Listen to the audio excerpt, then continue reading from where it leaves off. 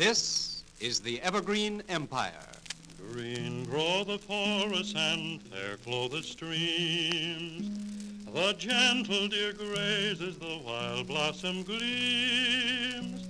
From ocean wave raging to mountain serene, all nature's proclaiming our land's evergreen.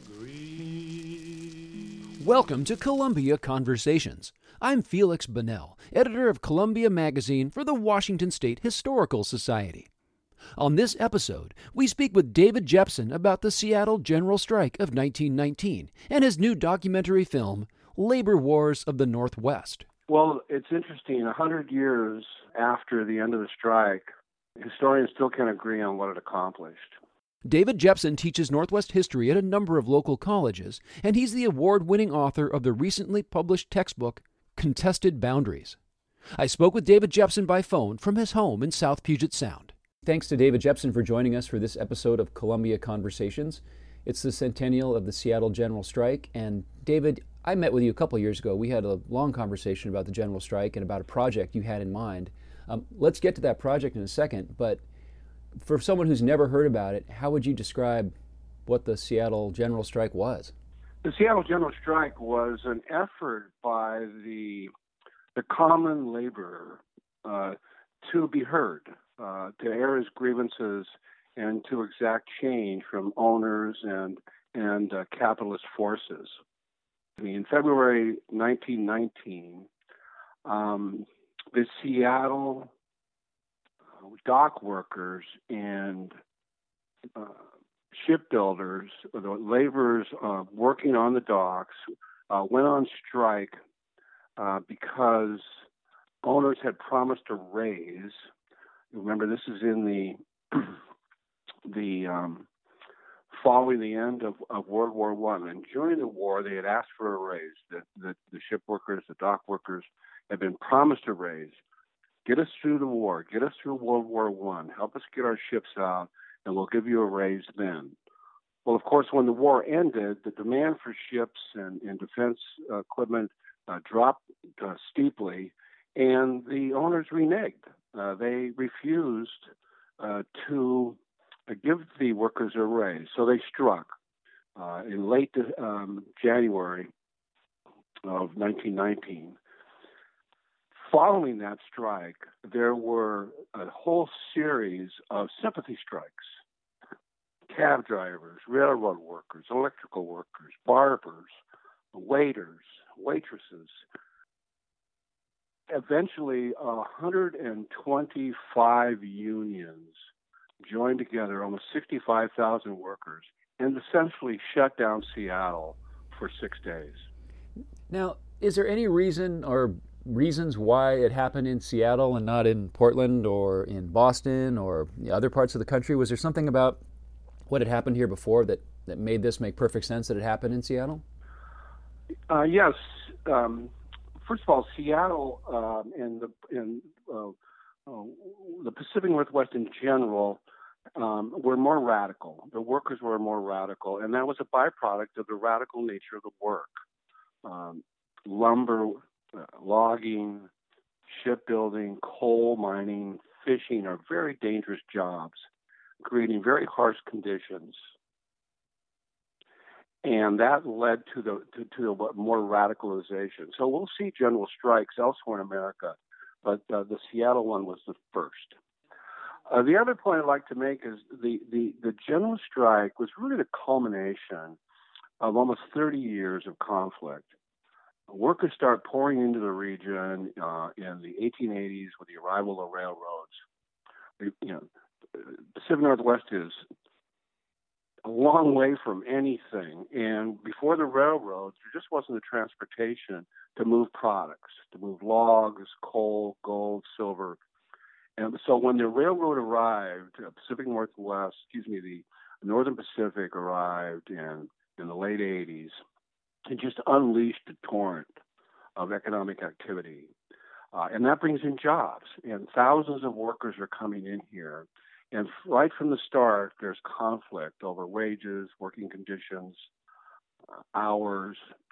And so that we need to look at the Seattle General Strike as really the culmination of 3 decades of conflict between owner and worker. And did the strike, did it solve any problems? Did it answer any questions? Did it release pent-up energy or of this 30 years? Were things quelled? Or, what came next, I guess? Well, it's interesting. 100 years after the end of the strike, historians still can't agree on what it accomplished. If we look at it, the worst fears at the time was that it was somehow a precursor to a revolution. We know historically from communist upheavals in Russia and other parts of the world that a general strike, shutting down a country's economy or a city's economy, is really the first step in a major revolt. So that was the fear, that somehow these union radicals, these thousands of workers were going aimed at in a revolution.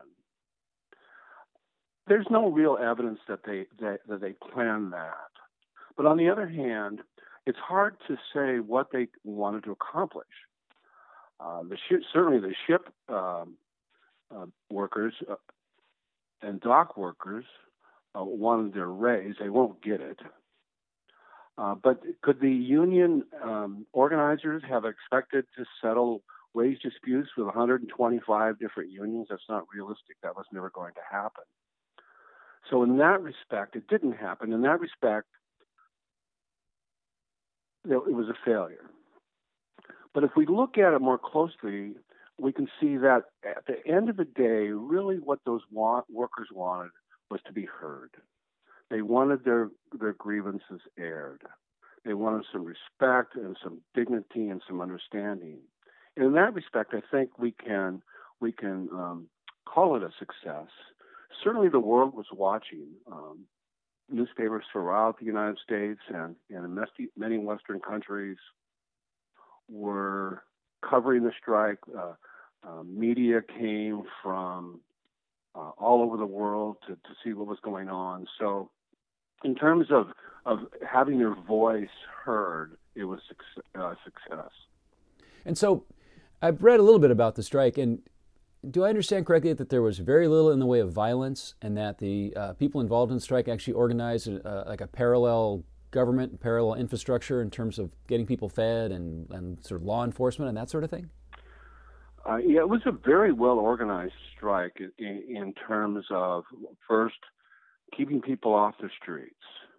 The organizers knew that strikes often lead to violence, picketing, marching, rioting, these kinds of things. And so they basically told the workers to stay home. So that's a success in that part, that they managed to avoid any sort of bloodshed. The mayor of Seattle, Ole Hansen, called in the National Guard, and they also had in a volunteer enforcement force of Army veterans. They stood guard, so there was a lot of law enforcement on the streets. And they also, the strike organizers, they were worried about if we're going to have a general strike, we're going to shut down the city. Who's going to turn on the electricity? Who's going to collect the garbage? There was worry about the hospitals. Who's going to deliver milk for babies? So they came to an agreement with the city over the kinds of essential services that would not be affected. And they organized milk deliveries. So at the end of the day, the babies got their milk, the hospital stayed open, essential services like electricity and running water were kept running. And I've seen some of the photographs of large gatherings of people during the strike. Were there ever any moments of tension where various factions confronted each other and there was, violence that had to be diffused, or was this more of a kind of a festive mob thing when people were gathering in large numbers on the streets? Those large gatherings we see in photographs were by and large peaceful and relatively rare. Again, the workers were told to stay home. We have audio recordings of workers who were in Seattle, and they said the streets were empty. You could walk down Fifth Avenue or up Pine, along Second Avenue, the waterfront, and not see a soul. Everybody was home. No stores were open. There was no one shopping. Restaurants, barbers, clothing stores, department stores, they're closed. They're shuttered up. And so there's just no reason to go downtown during that 6 days. Huh. And in terms of the middle class or the white collar experience of this, say people who weren't actually involved in striking unions, do we know what the typical experience of someone like that was during the period of the strike in terms of access to food and services they needed as just to live in Seattle in that time? There's not a lot of evidence on what people felt, other than that they were told to stay away, and that they worried about this idea of revolution. What is this all about? And the fact that the unions and the organizers didn't have a clearly stated goal, people began to think the worst, and they were afraid. This is a time of radical union movements. The Industrial Workers of the World, the Knights of Labor, the American Federation of Labor are seen as radicals, even though there's big differences between those different unions.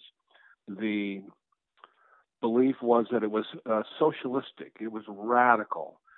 And so there was a lot of fear and concern about where this is going. So I think most middle class Americans just stayed away, feared the worst, and hoped for the best. And so how did it all turn out when it ended, or how did it end? Well, it ended kind of with a whimper. The organizers did not anticipate the hostility to the strike. First of all the major media, the Seattle Times, the PI, other papers, came out very strongly against the general strike. Additionally, the mayor, Ole Hansen, came out very diligently against the strike. He calls in the National Guard, or he gets the governor to do that. He asks the governor to create a curfew. He wants to declare martial law. He had initially been sympathetic with workers, had sat in on early meetings negotiating over the strike. But when he couldn't get his way, when the unions insisted on going out, he storms out of the meeting and calls the governor. So between the hostility of the media and the resistance by city government, it became clear after 4 or 5 days that the strike wasn't going anywhere. Workers wanted to go back to work. They wanted to get paid. And so one union at a time starts pulling out, and then after 6 days, they officially end the strike. Huh.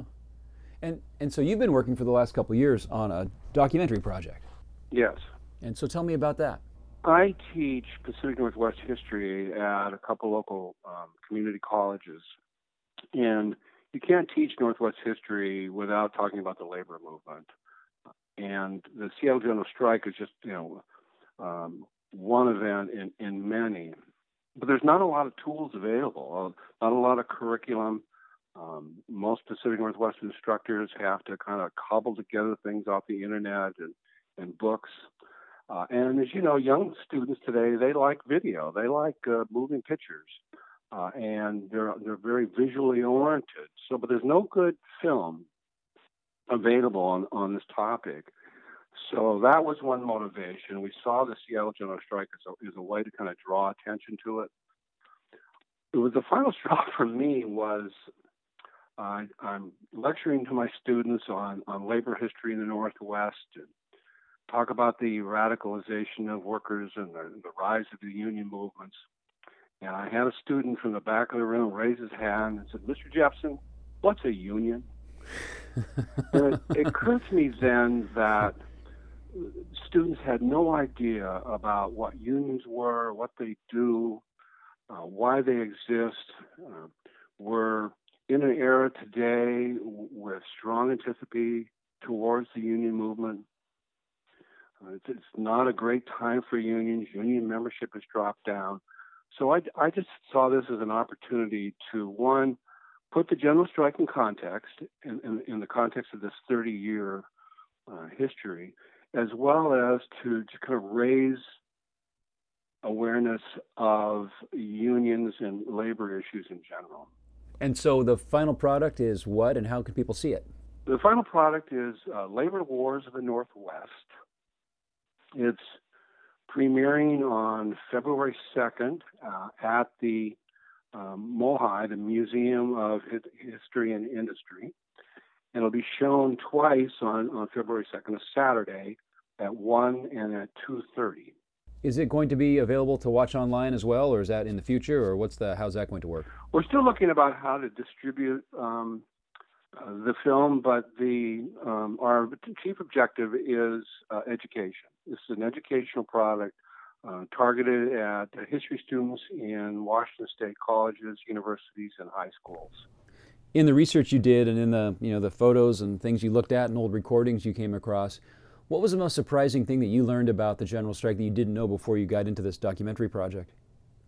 The thing that surprised me the most was the context in which we see the state of labor today. I had the film outlined in my head.